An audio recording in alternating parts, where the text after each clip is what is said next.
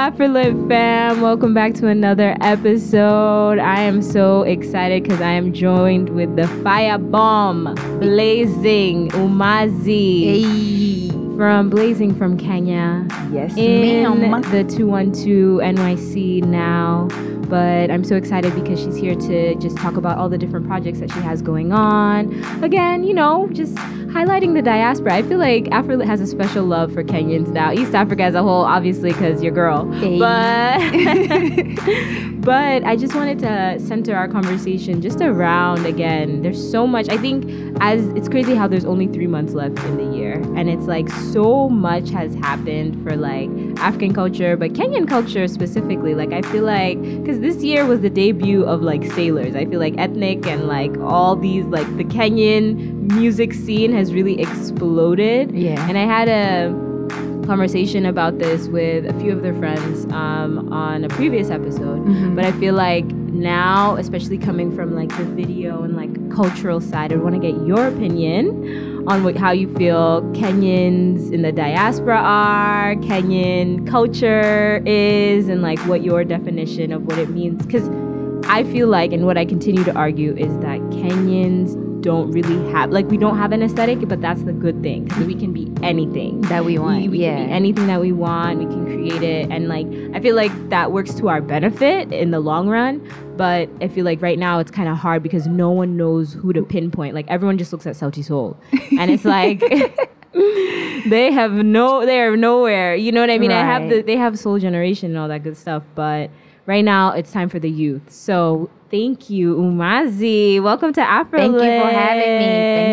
Thank you. So let's take the people back. Mm-hmm. When did you first move to the U.S., like as a whole? Like how old were you? What was the vibe? Was it education? Was it just family? Like talk to us. So I moved to the U.S. when I was 18. Okay. I moved here straight from high school to come to college. So I went to high school in South Africa, the African Leadership Academy. Oh, nice. Yeah. So ALA, shout out, whoop whoop. Is that Oprah's school? No. Oh my God. They always do that to my school. Everybody's always like, is that Oprah's school? First of all, no shout shade. out to Oprah. It's Shout out to so Oprah. I right. love you.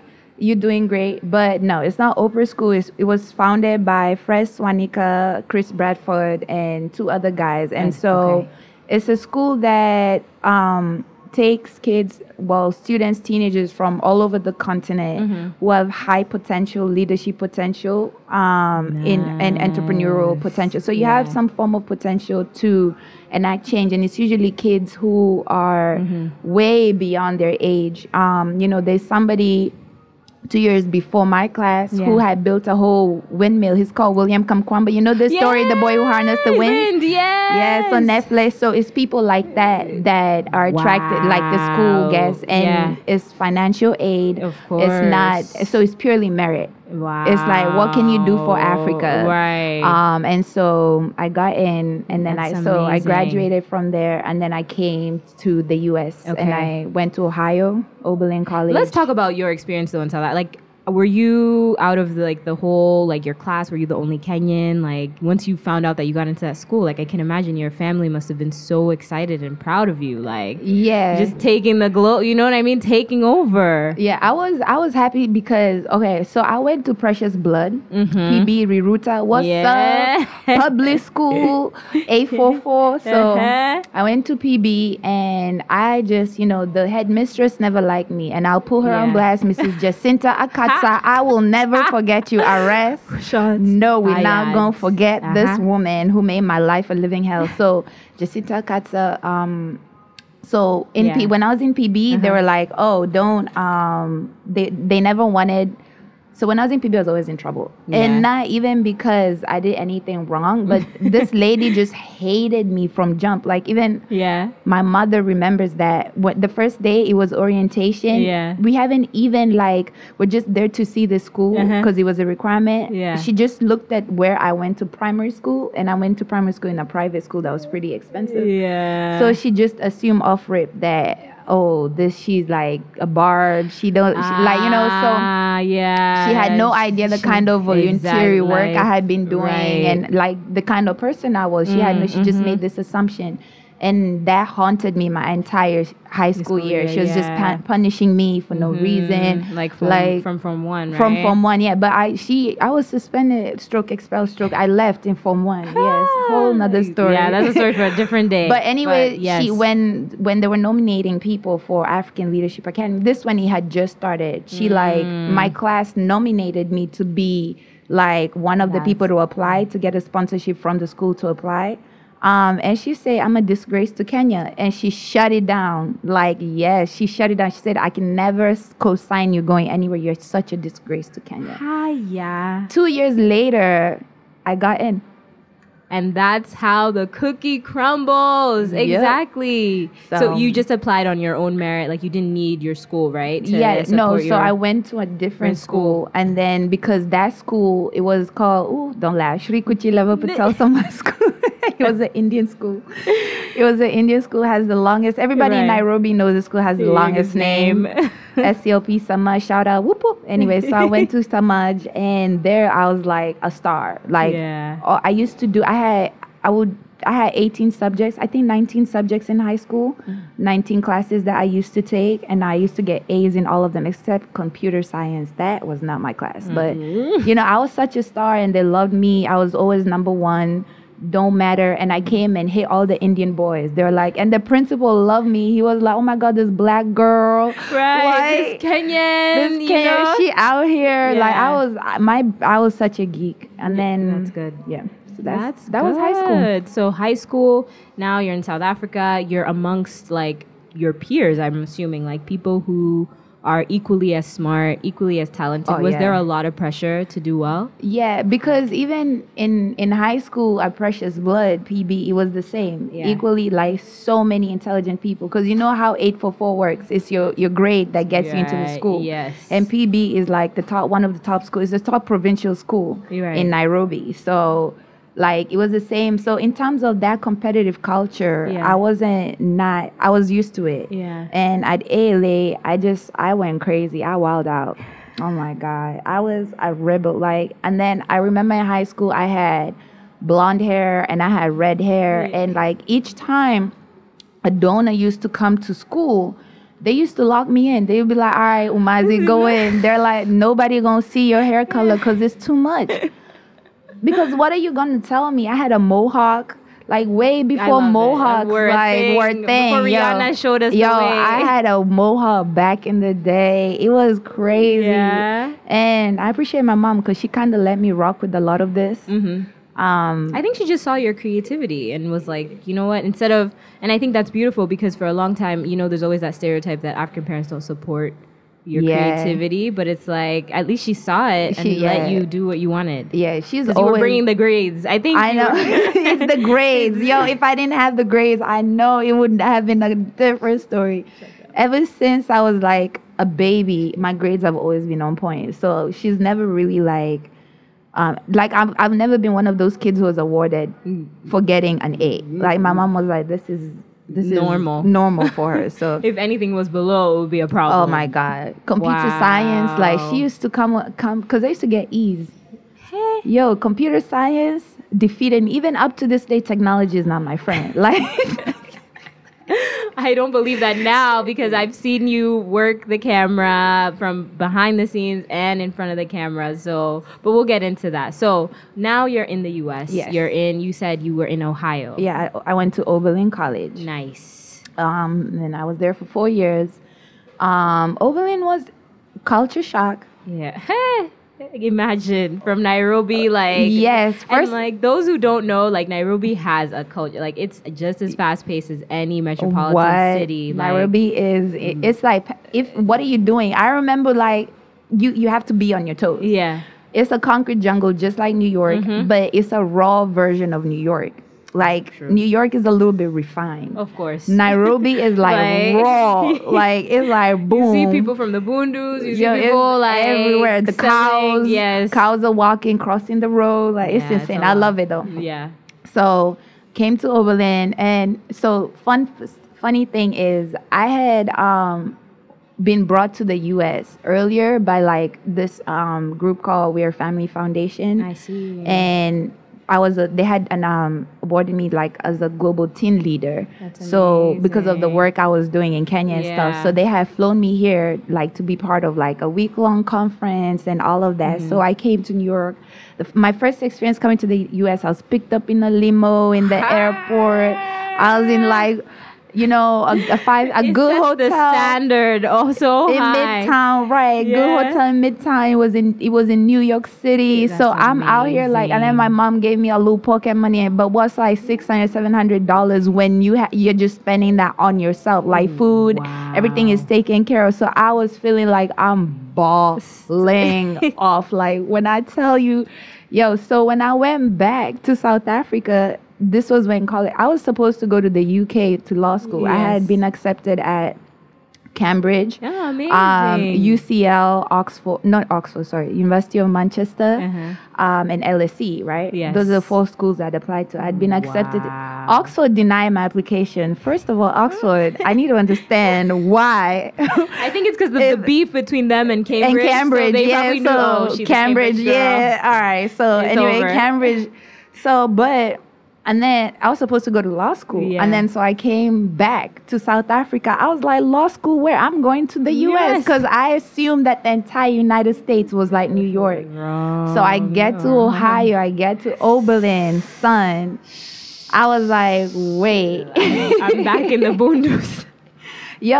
This was different because I'm not from rural Kenya. I'm not from any rural environment. In high school, I went to Johannesburg for high school. like I've just been a city girl all my life. So that now was being such taken, a culture shock. Yeah, I can imagine. And my college had only like 2,700 people. Like it's too little. Like from 4 million. Nairobi, and I think now it's like 7 million. Yeah, same like- thing. Yeah. So it was insane. And then the other culture shock was my gender politics and like the matters for the LGBTQ. I was always open. I never thought anything of it. I was just like, they're human beings, whatever. Yeah. I never really cared. But when I went to Oberlin, it was, I don't want to say culture shock, but it was in a bad way, but it was a culture shock in like, oh my God, I had no idea about all the politics. Yeah. With regards to being queer right. and the different terminologies. And, I had always misidentified trans women as hermaphrodites because that's what we were taught in Kenya. Like, you're just like, oh yeah, they have both a penis and a vagina. And, like it was just all these rumors and misconceptions that just like... that are fueled by religion and also just like fear, what I mean? Like if you make a group of people afraid of like another, then like they'll just attack each other or like separate each other by nature. Yeah. You know what I mean? So so now coming to Oberlin, it's like you're completely exposed. Yeah, Oberlin really like refined my gender politics like so much. So I'm really grateful to school for that and many other things, it helped me get my spirituality together. That's nice. Shout out to my dance mentor in college who was called Adenike Sharpley, Miss Ade. Her program really grounded me. And much later after college, I'm still using the same fundamental spirituality and dance fundamentals because dance and movement and spirituality go very hand in hand in African culture. Completely. Like across the board. I don't care where you're from. Like we used to dance when we pray, like we use dance as prayer. So I was able to find my spirituality through that. So that's, and I met great people. Like even just to, like piggyback off of what you're saying, like think about even before, church became like a huge establishment, like we were always, praising God and like doing that through dance. Like think about even when you go to church in any African place, like there's all praise and worship is always lit. Thing, It's like dancing. It sounds like that's why even when I listen, I'm sure like we play gospel songs like in the club in Kenya. Like, I know. Yeah. Oh my God. When they used to bring Keroro. You remember Keroro by and then they would bring Kunadawa by Esther. It would be like Keroro, Kunadawa. Yo, it's wild. It's so crazy. They play gospel music in clubs in Nairobi. That's like towards the end, and this is 2-3 a.m. when everyone's drunk. We're all supposed to go home, sleep a little bit, so we all end up in church together. That's just the vibe. It's hilarious. I love it. So yeah, so I love that you say that. So talk to me more about just what did you study when you were in? So did you study movement through dance at all? No. Economics. Wow. Econ and politics. What? And then I did Africana studies. I was an Africana studies. So I was OD. Yo, when I tell you, that's why I'm not seeing myself doing a master's anytime soon, because I was OD crazy in college. I had 3 majors. So I was a law and society major, econ, and politics. And then I was a Africana studies minor. I was insane. And my GPA was amazing. I was partying. I want to say, God, thank you. Thank you for my brain, because it's a machine. Idea. That is, I feel like that's the African elite. When we talk elite, you're a part of that sentence, because that's amazing. Wow. So you basically, how did you avoid burnout? And all these things. Did you just always keep going? Was that your tenacity? Yeah, but it caught up with me by the time I hit senior year, I had I was literally struggling to finish. I'm surprised I graduated. I'm surprised. And then I took an honors. I was an honors student. I had an honors. So I had my dissertation. It was insane. My senior year, I was okay, I don't know if I'm going to do this. I don't know how I'm going to finish. And I had such a traumatic experience earlier that year here in New York. Yeah. And I was I was still recovering from that, but there was no space to recover. So senior year was extremely difficult. And I feel like I put in my last energy into into senior year, that. It just took everything. I can imagine. And I was done. I don't see myself doing a master. I'm still recovering from undergrad. I will never encourage anybody to do that. And the only reason I went so hard is because my first orientation week, it's a white girl who commented and said, "Oh, must be lucky to be here on affirmative action." And I'm like, yo, hold up, sis. Get the F out of here. I got a 2200 on my SATs. I was the top student in the world for AS history. This is the British exam we had to take. Don't come for me. My brain is, I'm sure, elite. 10 times more and than you. Don't play me like that. So wow, that's really that. Yo, did because you she said that, feel like you had to prove yourself? Yeah, because she said that. Oh, I went crazy. And in my class, I remember professors, students used to just make the weirdest comments. I remember one time in my econ class, this was econ 101, and the professor was like, "Oh, compare between the GDPs of Nairobi and Luxembourg." And I was like, wow, of Kenya and Luxembourg, the GDP per capita. And this girl goes ahead and she's like, "Oh, the external variables." I don't want to get into it, but whatever. Just wrap it up for us. Yeah, they were like, "Oh, she was the safari." She was like, the reason why Kenya's GDP per capita is lower is because 90% of the economy is tertiary, because 80%. She was coming. I was like, "Where are you getting these numbers?" She's producing all these funny numbers because 80% of the economy doesn't have a literacy up to reading skill level. We don't know how to read. So all our entire economy is primary based. So farming and all of that. And because we're such a heavily primary based economy, and we're not a manufacturing economy or a tertiary, which is service and everything, that pushes us to the back. And then she goes ahead and says, and why we're still in the primary phase is because nobody has the intellect to be able to push us into the secondary and the tertiary. And then she says, oh yeah, I know all this because I did a 3-week safari and I was like, yo. Wow. I turned back and I say, oh, that's so crazy because I just miraculously appeared in this class out here, being from Kenya. And like, I was like, being schooled in the Africa. literacy rate in Kenya is 93%, sis. Like, don't get it twisted. Yeah. Way higher than the US, which is a 68%. Correct. Like, come on, boom. And I feel like that's really interesting because right now, in terms of quality of life, you get a better quality within the continent than you do in the United States. Yeah. And I feel like so much of that is forgotten because they just see the stereotypical idea and it's not even like now, I feel like the media is now shifting, but it's still this like inherent, like this colonialized view of Africa. Yeah. So it's like now you've entered into this space, you're living here, you're meeting all of these different Americans who have like their own preconceived ideas about Africa. How did you continue? Did you continue to work in, like, did you use your majors now going into your creativity? Like, explain to me, like, when you made the jump into creative? So I've always been a creative person. When I was 3 years old, I won a competition for HIV awareness. Like, I made a calendar for HIV awareness. I mean, it was stick figures, but whatever. I was that young. Winning, I was able to understand. You had the vision. Yeah.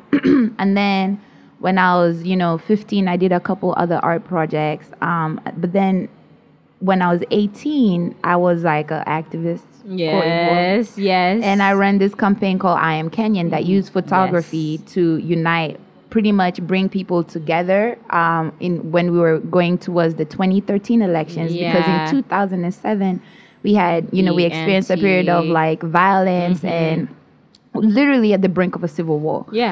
Because of like the election results. And I was caught up in that mess. And I was able to get out alive. And I was like, we can't go back there. Because like when you see death in your face, that was really Kenya scary. Too, that was really scary. So, I was able to get out. So much later, when I was in South Africa, we had to do these research projects. And like a lot of sources I was reading were just like anticipating another breakout, and they were like, oh my god, the state of the economy is so bad right now that if we have another election and we go into a like post-election violence again, it's gonna be like full-blown civil war. So I'm like, yo, we cannot afford that.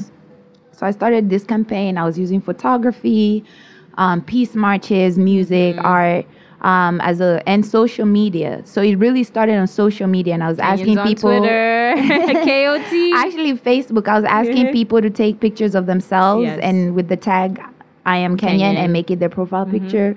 It went viral. I started receiving pictures from all over the world. So like people in like Spain were sending me pictures saying like, we support the cause. We're not Kenyan, but we're gonna be Kenyan. And they have they take a picture of themselves saying I am Kenyan, then they made it their profile picture. And so people were changing their profile pictures with the tag I Am Kenyan. And so everybody was like, oh my god, what's this I Am Kenyan? And then that's how we started moving. And then so people started hitting me up on Instagram. They're like, on Facebook, they're like, you can't keep it on social media, you have to take it to the ground. So that's how we took it to the ground. And we had all these marches, fought with the police.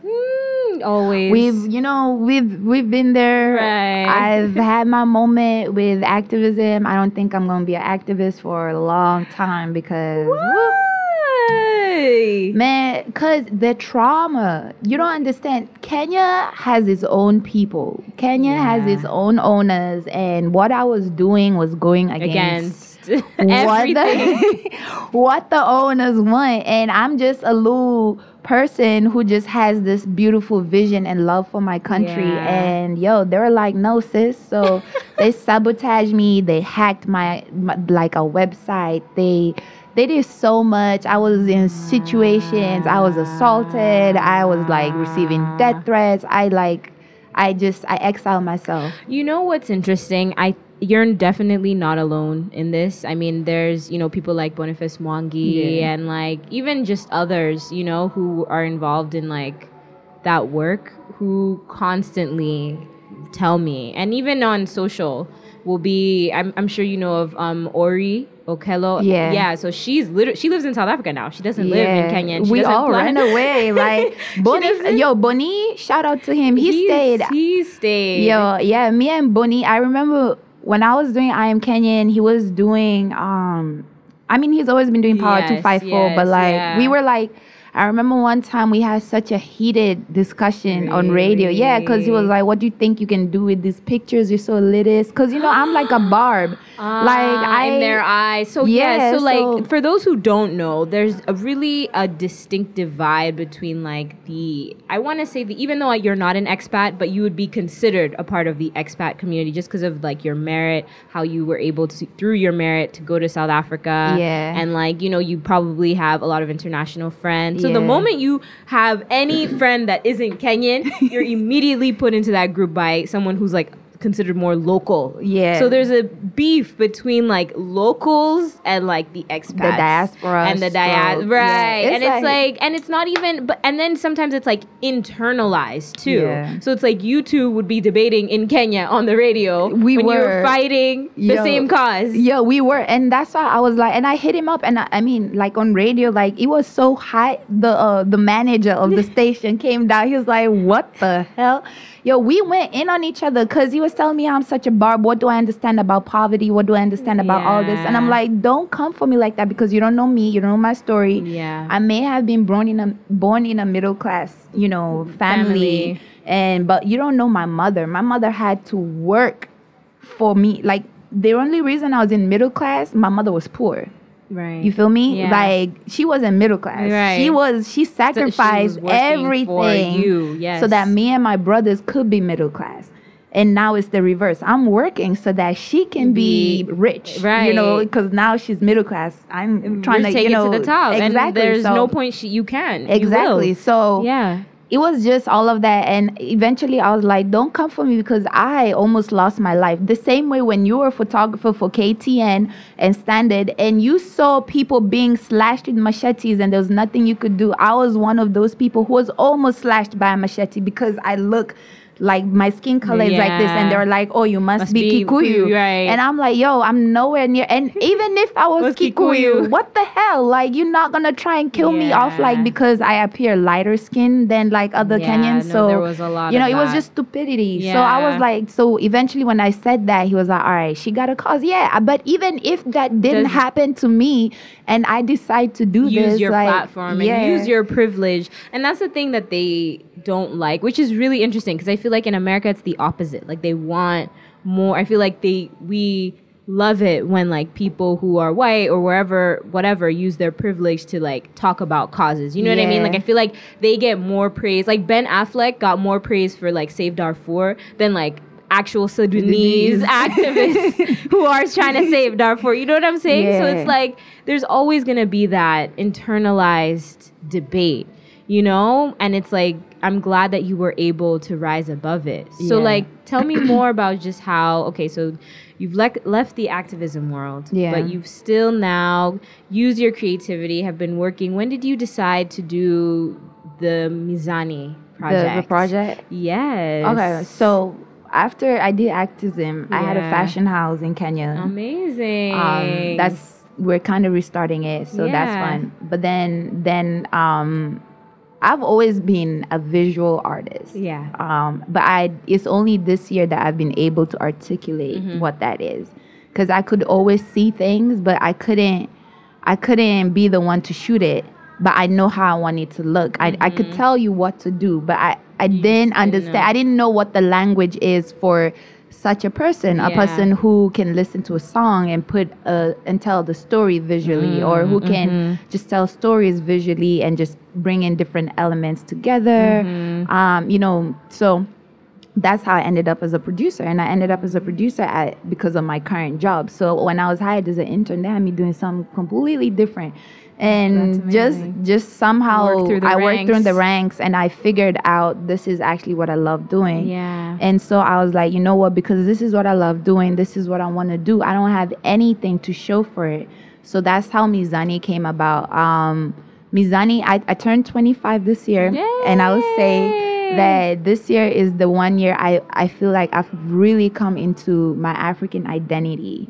And I say African because now, as being a child of the diaspora, you know, it's a certain aesthetic to that. Yeah. And I haven't been home in a while, so I don't want to, you know, assume that this is Kenyan. You're just exactly. Kenyan, right? So that's why I say African. But more specifically, my own internal love for like my skin, my melanin. It's a lot of ways that I had internalized racism against myself. You know, just like I had, you know, even though here I'm dark skinned, but in Kenya they call me yellow bone, right? I know. So even if when I was younger I had the privilege, quote unquote, of like being a yellow bone, because colorism is everywhere. Especially, and it's weird how in Kenya, one thing that really, I guess I wouldn't say it's better, but it's just different, is that we attach class to it. Yeah. So it's like if you're, you know, yellow bone and you're in a middle class, it's like, oh my gosh. It's everything. Yeah, you're the one. You're like, like you got it. You know what I mean? You got all the sauce. Everybody loves you. Everybody's checking for you. There's no quality. All the music videos. Right, exactly. You're all the opportunity. Like, it's fine. And it's like, that still even works if you're darker skinned, but you still have, like, you know what I mean? Yeah, it's as long as you're in the right class, you can win. It doesn't matter if, however you look, whatever. Money talks. So, yeah, so I'd always like thought about bleaching my skin. Wow. Hated my hair. You know, like it's little microaggressions or like little things that I used to hate. Like even just moving away. It's certain things I was doing that was feeding into colonial culture. First thing, if anybody couldn't speak proper English, like if you were like, you know how Kenyans people wanna shema, like what is shema in English? I don't know what like, it is. Yeah, like they're saying, like they're like talking, like the way that they speak. Yeah, okay, so the vernacular. This is what it is. The vernacular. The local dialect comes into like English. So for people who are not aware what this means, so for instance, like a tribe like the Kikuyu, which is the most, they switch the L's and R's. So instead of saying library, they would say library. So don't come for us, y'all. We love you. but so you know, first thing first, I would consider you bush and like just, you know, just why would that makes no sense, because this is a colonial language. It's absurd for me to expect you, somebody, this is not your first language. This is a foreign language that has been thrown on you because of this oppressive structure. And, you know, so moving away from paradigms like that, thinking like that, which is like the common thought process in Kenya. And it's only this year that I realized how British I was. You know, like I was, like people don't understand that. I think that's why Kenyans don't really have like a aesthetic, is because our aesthetic is British, and people don't even want to accept that. But we're so British and bland, and I'm sorry to say this, but you can see England in Kenya. We drink tea 6 times a day. You know, I only realized that that's not even a Kenyan thing when I came to the US. I realized that's a British thing that we just adopted. Yeah. I didn't even know foods like biryani is not even Kenyan. Biryani is from Pakistan. So okay, I will hold you to that though, because coast is like a different ball game. Yeah, that's, you know what I mean. Like I feel like we have our biryani. I mean that's also like pilau. You know what I mean, and like Swahili dishes. Like it's there is a Kenyan element to that. I mean, okay, yeah, but like of course like it derives from our Indian. Just because we're Arab. Just because we're also, you know, think about the geography. Like that's true. The Indian Ocean is right there, and like who's our next stop? India.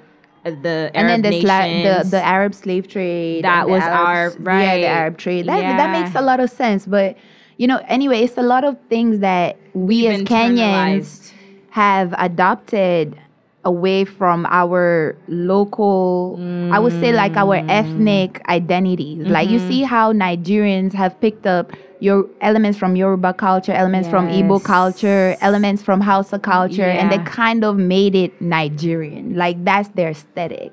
Ghana the same, the Twi, the Ashanti, the Fanti, like they, they've made it their same. But Kenya is one thing people don't understand is Kenya was a settler colony. So Nigeria, Ghana, and all the other British colonies, white people did not move to settle there. They just sent 1 or 2 colonial officers to handle the entire place, and then they put Africans in charge to rule other Africans. Whereas in Kenya, they had a whole, like, by the time we were getting independence, 4 million British people lived in Kenya. The queen found out she was the freaking queen in Kenya. Like, you know what I mean? Right. Like, she gave Mount Kilimanjaro. First of all, Mount Kilimanjaro and Mount Kenya, the 2 highest mountains in Africa, belong to Kenya. And guess what the crown queen of English did? She was like, oh, my nephew is turning whatever. And for his birthday, I'm going to gift him a mountain because Tanganyika was being colonized by Germany. Right. And like literally just like playing around. Like this, Kenya was their playground. Literally, Kenya was their garden spot. British people loved Kenya, so they moved there in such heavy, and that them moving there and literally enforcing their culture on us, because we had to adapt to, like, to fit into their thing, because they set the norm. They set the stand. They told us, like, this is the standard, and if you're like this, you will fit. You know what I mean? And like that's even why we always complain about Nairobi traffic and whatever. It's because the city was not meant to grow. No, like the settlers, all the British people who made that city, they wanted it to stay for the settlers. Like it was not intended to now have these vast areas of living and caring and all these good stuff, so it's really, really interesting what you're saying. So that's why, and even Zimbabwe, if you look at Zimbabweans, they're very much like Kenyans. Even the way we act, the way we talk, Zimbabwe was also a settler colony, and so that's why Robert Mugabe chased all the white people. That's like one of the best things he ever did. Everything else he did was trash. Right, it was complete trash. But so we were settler colony. So all those factors.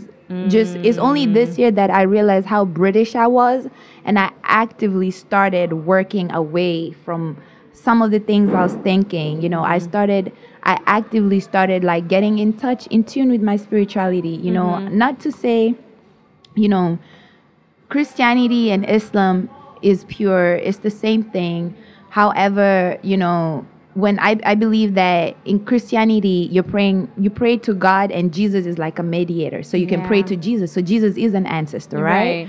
But he's an ancestor that is not my ancestor. Right. Prophet Muhammad is the same thing. In Islam, you pray to God, but you also adhere to the teachings of Prophet Muhammad, and you navigate your life with others and with God through the teachings of Prophet Muhammad. Prophet Muhammad is an ancestor too, but he's not my ancestor. So I've been doing a lot more work trying to reach into and figure out what were the spiritual practices of my people, because it's the same exact concept. Me praying to God and asking my ancestors for mediation. Those were my people. Those are my culture. So just coming into my spirituality in that way, coming into my spirituality, away from like the colonial frameworks that have been given to me, coming to my spirituality and understanding that my culture was rich way before the British people. Completely. Mentally unwiring, things like being taught in school that colonialism was good for us because it brought modernity and Christianity. Like I cringe at the fact that I had to answer that question in an exam. Like, what are the benefits of colonialism? Like that's an actual exam question. Like in Kenya. Benefits. Oh my God. I remember having, because of course, like having the same sort of upbringing as you. Like I remember being in school, and because I had lived in New York already and then came back. So now I remember feeling like this just feels really weird. Like, it never sit well in my spirit, but it was just like, okay, I guess this is the norm. So then having to unlearn, there's so much unlearning and then relearning that we're doing, that we have to do. So that's what Mizani is about. Mizani is really about how my spirituality and just me learning to connect, because I had shut religion, completely. Like I always prayed to God. I always believed in God, and I was always spiritual, but I just had no formula. I just used to wake up, say a prayer, be gone. And sometimes I never even used to say a prayer, but I still believed in God. I still knew there was a higher power. But it's through dance in college, and then after college, having to do Orisha dances, and it's through Yoruba spirituality and having to take classes in that and having to write papers on that and all of that I found my way into the spirituality of the Luya and Duruma people, which is where I'm from. Yeah.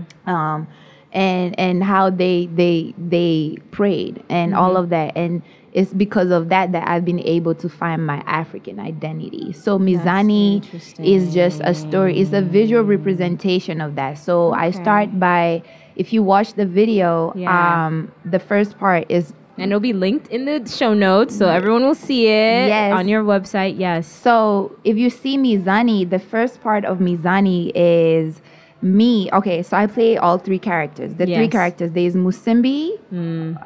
All these are my names. Sophie, Umazi, Musimbi. Yeah. So there's Sophie. Sophie is, I would say, the British colonized, neo-colonial part. I mean, it's my first name and it's a Western name. And then Umazi is who I am, and that's what I identify, who I go as. Yeah. And then Musimbi was the African part, like my African identity. So in the film, you'll see Musimbi, and Musimbi is caressing Umazi. Yeah. And it looks like they're in heaven or they're in a spiritual place, or somewhere that's not on this plane. And the reason for that is, and in that part is purely African drums. There is no speaking, there is no nothing. And my commentary on that is that the most African I've ever been is in my mother's womb.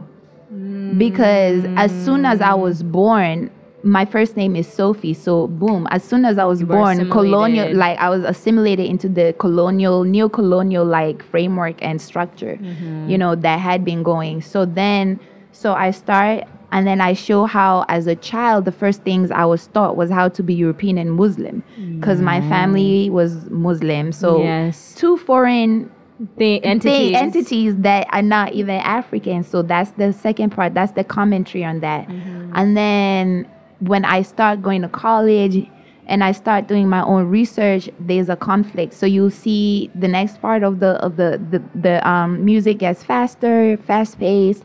The words get faster, and it's a conflict. You'll see almost like a conflict is happening. And then the last phase is a resolution, which is where I am right now in my life, which is this stage of, okay, I've understood that this is my reality. There's nothing I can really do to change that except find balance. And so that's what Mizani is. Mizani means weighing scale in Swahili. And it's about finding a balance, because over time, over the past years, I've over-prioritized these foreign identities. I've always over-prioritized my neo-colonial identity. I've always taken pride in speaking proper English. And now I'm ashamed that I cannot speak Luya or Duruma, but I can speak English, Arabic, and Swahili. Even though Swahili is a local language, but it is a foreign language because it's not indigenous to Kenya. So it's a lingua franca. It's like one of those things that's like, it's familiar to the area. So it's like Congo, Swahili, but no, they Tanzania. don't. Congo. DRC, Batoto. like they what is Batoto? The Congolese Swahili is ba ba ba ba. That's not Swahili. That's pidgin. That's Muzani's opinion. That is not the reflective of Afrolit's opinion. Yes, that's my opinion. I always tell Congolese, nah, y'all don't speak Swahili. Oh no. It's a Creole Swahili. Okay, I can agree to that. It's like a patois. It's a patois. It's a pidgin. It's a something, but it's not like, that's what Congolese people speak. That is not Swahili. Blah, blah, blah, blah.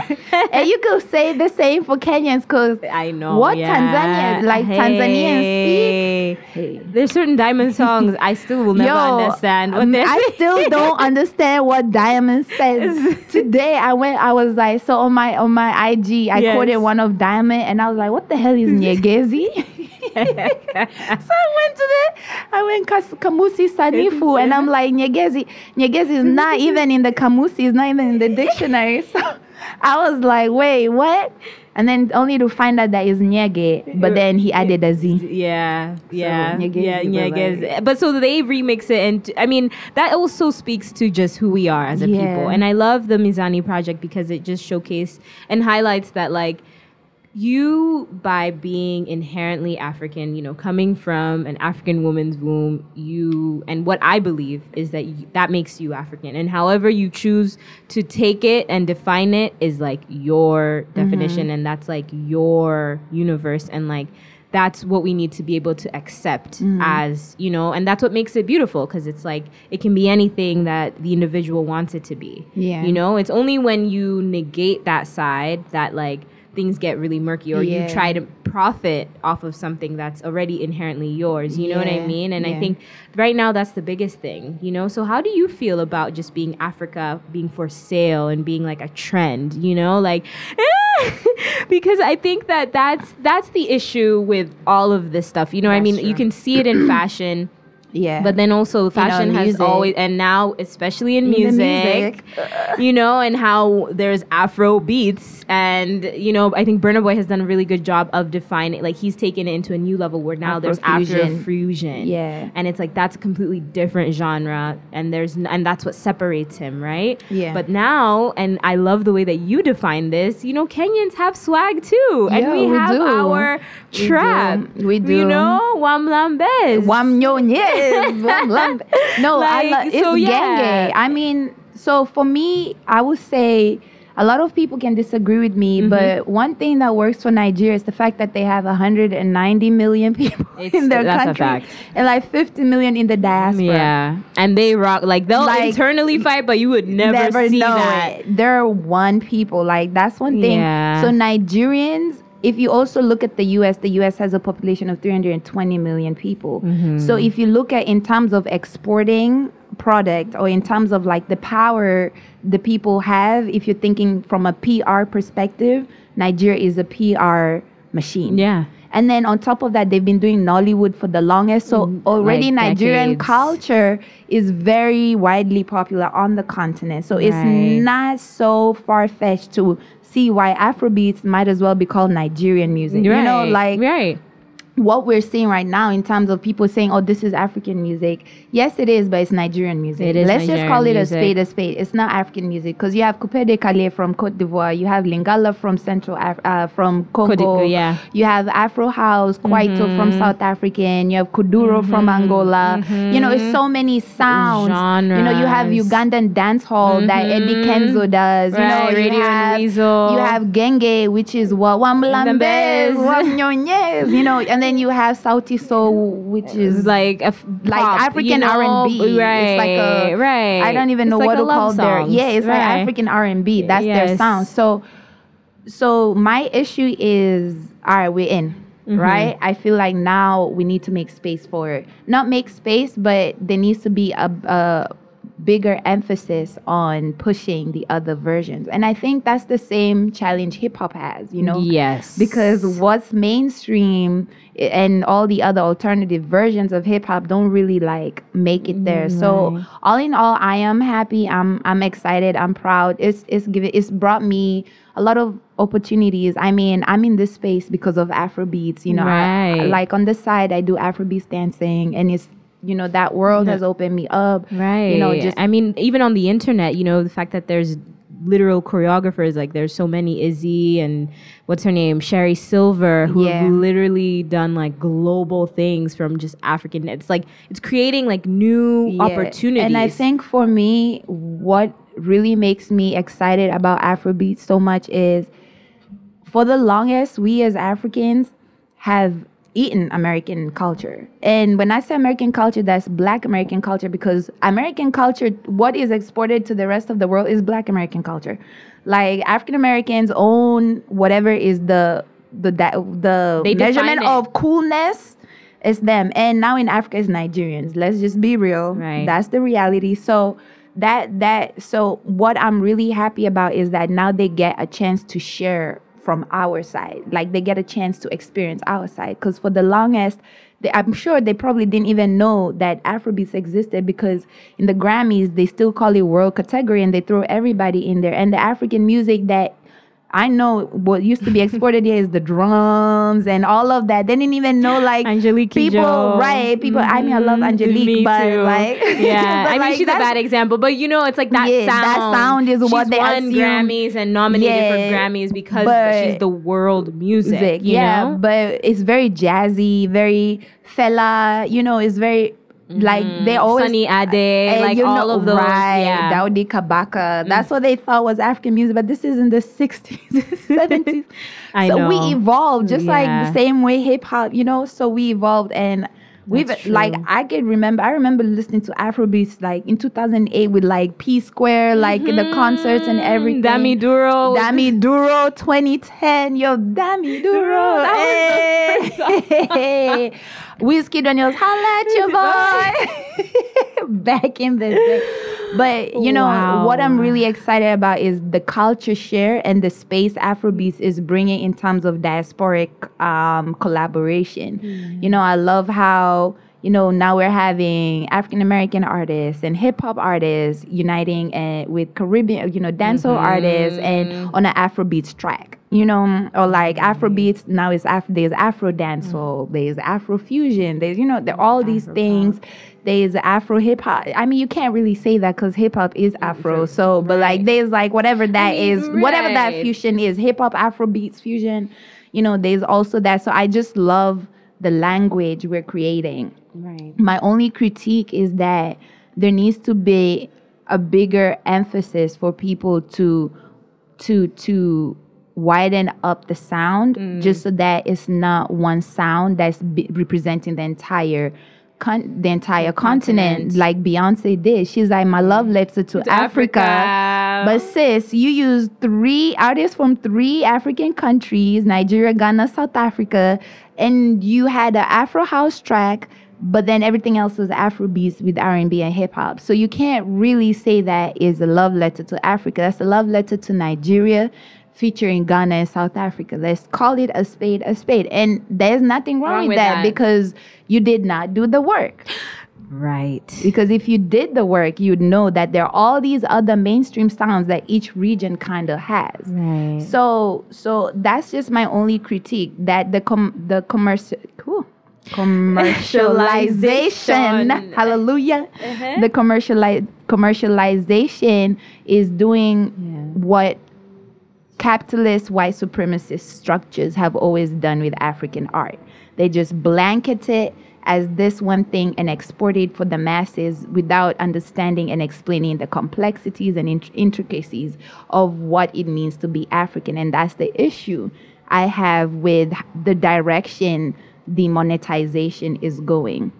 And I feel that we as Africans, one, we need to work better with each other. You know, even here in the Afrobeats community, I'm an Afrobeats dancer. I see how dancers, I see the politics within the dance industry. And I feel like we'll be stronger if we unite, if we work as a collective. Right now, we're all pulling in different directions, and that's not good, because then guess what? We will not benefit from this.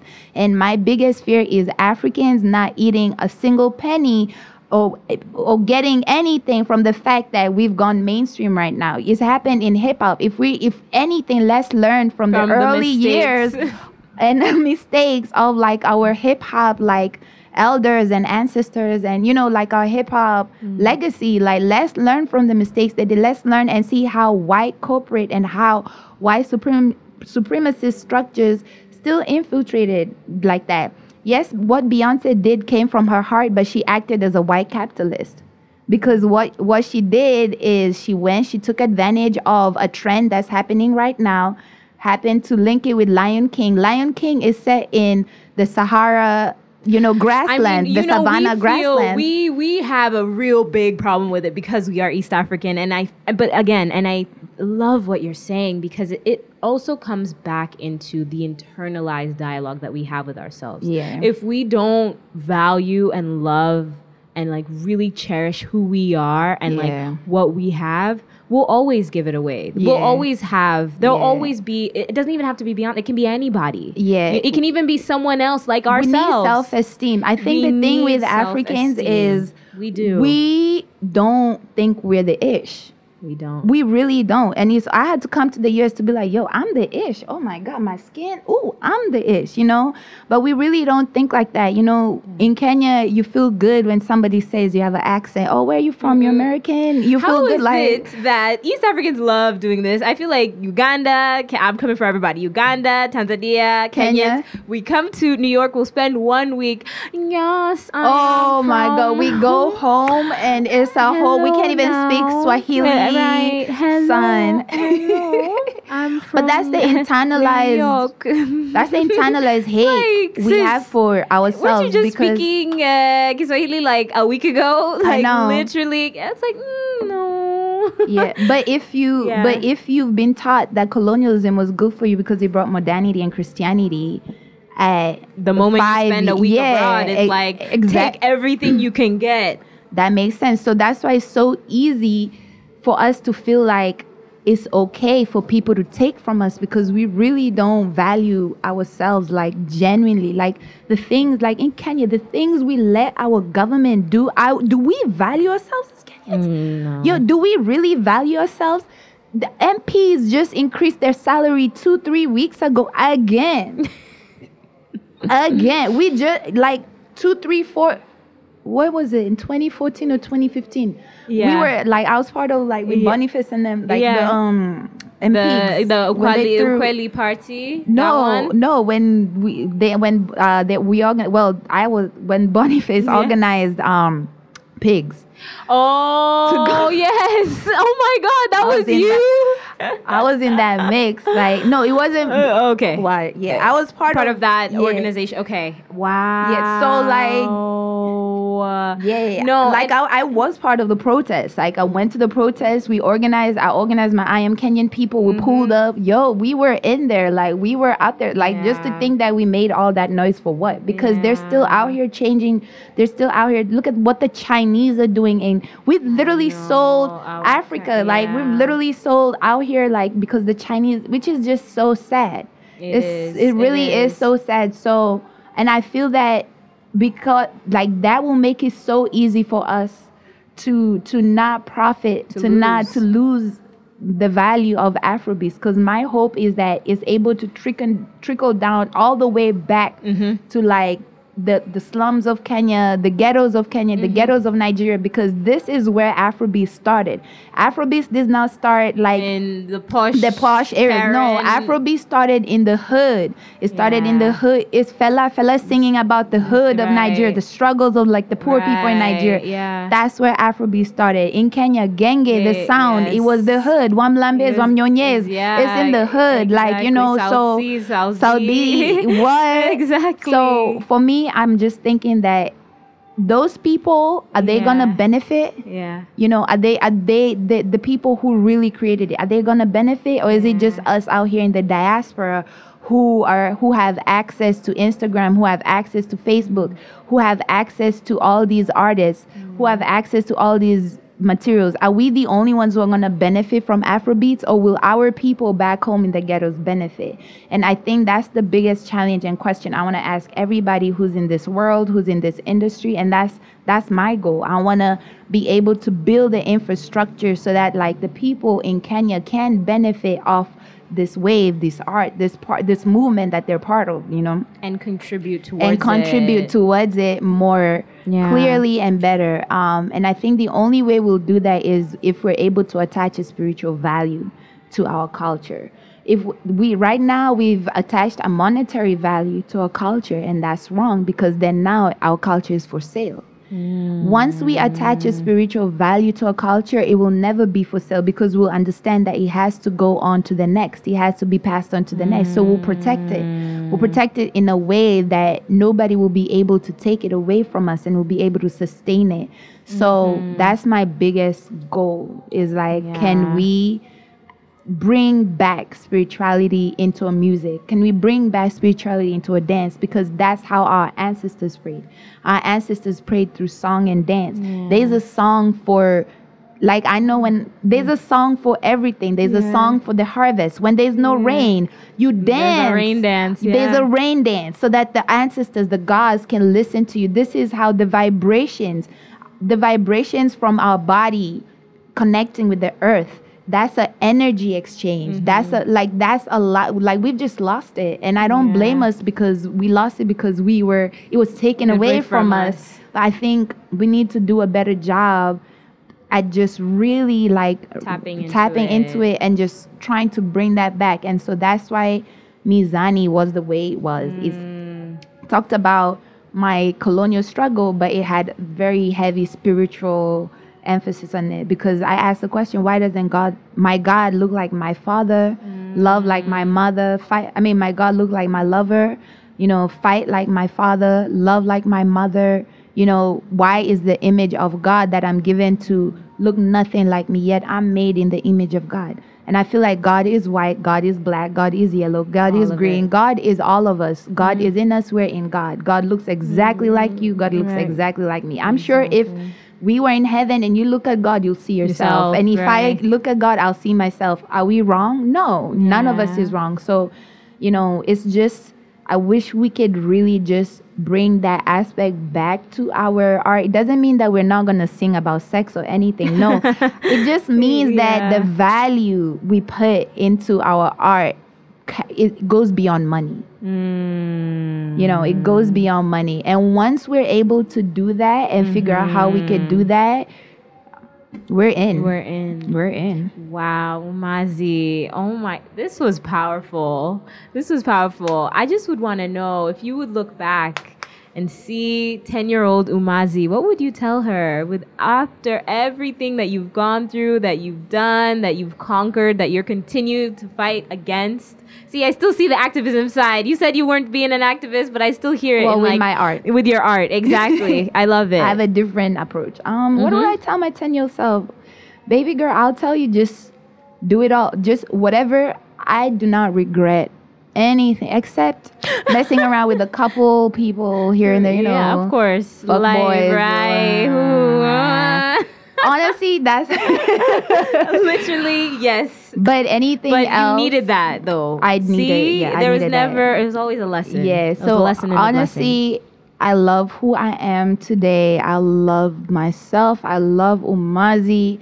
I love the woman I'm becoming. I love the woman I am. And I would not be this way if it wasn't for all the rebellious things I did as a kid. Like, you could not tell me, what? I don't understand it. If I don't understand it, it makes no sense to me. I'm going to do it either way.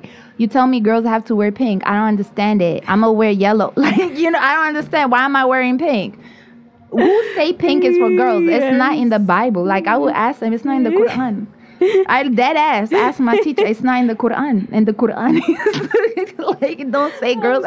I'm just done at the fact that I already know the face that they made. Oh my God! When you would ask them the question, because it's like, who gave you the right to now talk to your elder this way? And I appreciate my mom, because my mom, she would curse any teacher, anybody who would come for me. But dead ass at home, oh yeah, it was over. But in public, she'll defend you. I could do that. I think that's why I just took risks. Yeah. And she just supported me in her own way, even though she was very conservative. My curfew was 6 p.m. until 18. Wow. How did that work? That didn't work. I moved a whole continent. I moved 3 continents because that's how that worked to become an adult. Even I bet your homegirls like in Nairobi at 6, everyone is still doing homework. Like, we don't really start anything until like 9, and then even at 9, that's when we're just having our pre-game of the pre-game to get to at 18. And the drinking age is 18 in Kenya. It was just a struggle. I know. But I appreciate my mother. I love her. So I'll tell my 10-year-old self, like, don't change a thing. Just go for it, because who you were and who I am, I'm still the same Umazi. I'm just wiser and more African, if that's anything. Yeah. Right. Love it. Thank you so much, Umazi. Definitely, I'll have your Instagram. Are you on Twitter as well? Fake Twitter, fake but I'm Twitter. there. If anyone has any more questions just about like attaching spirituality, if you have your own projects, like they'll should definitely hit you up. It's underscore Umazi, the yes. creator. Or no, just it's underscore Umazi. Yes. And yes, this has been another episode. Thank you so much for listening. I've been your host, Equa PM. Shout out to Canal Street Market and Listening Party for producing this episode with me. Stay tuned for more. Catch you on the interwebs. Bye.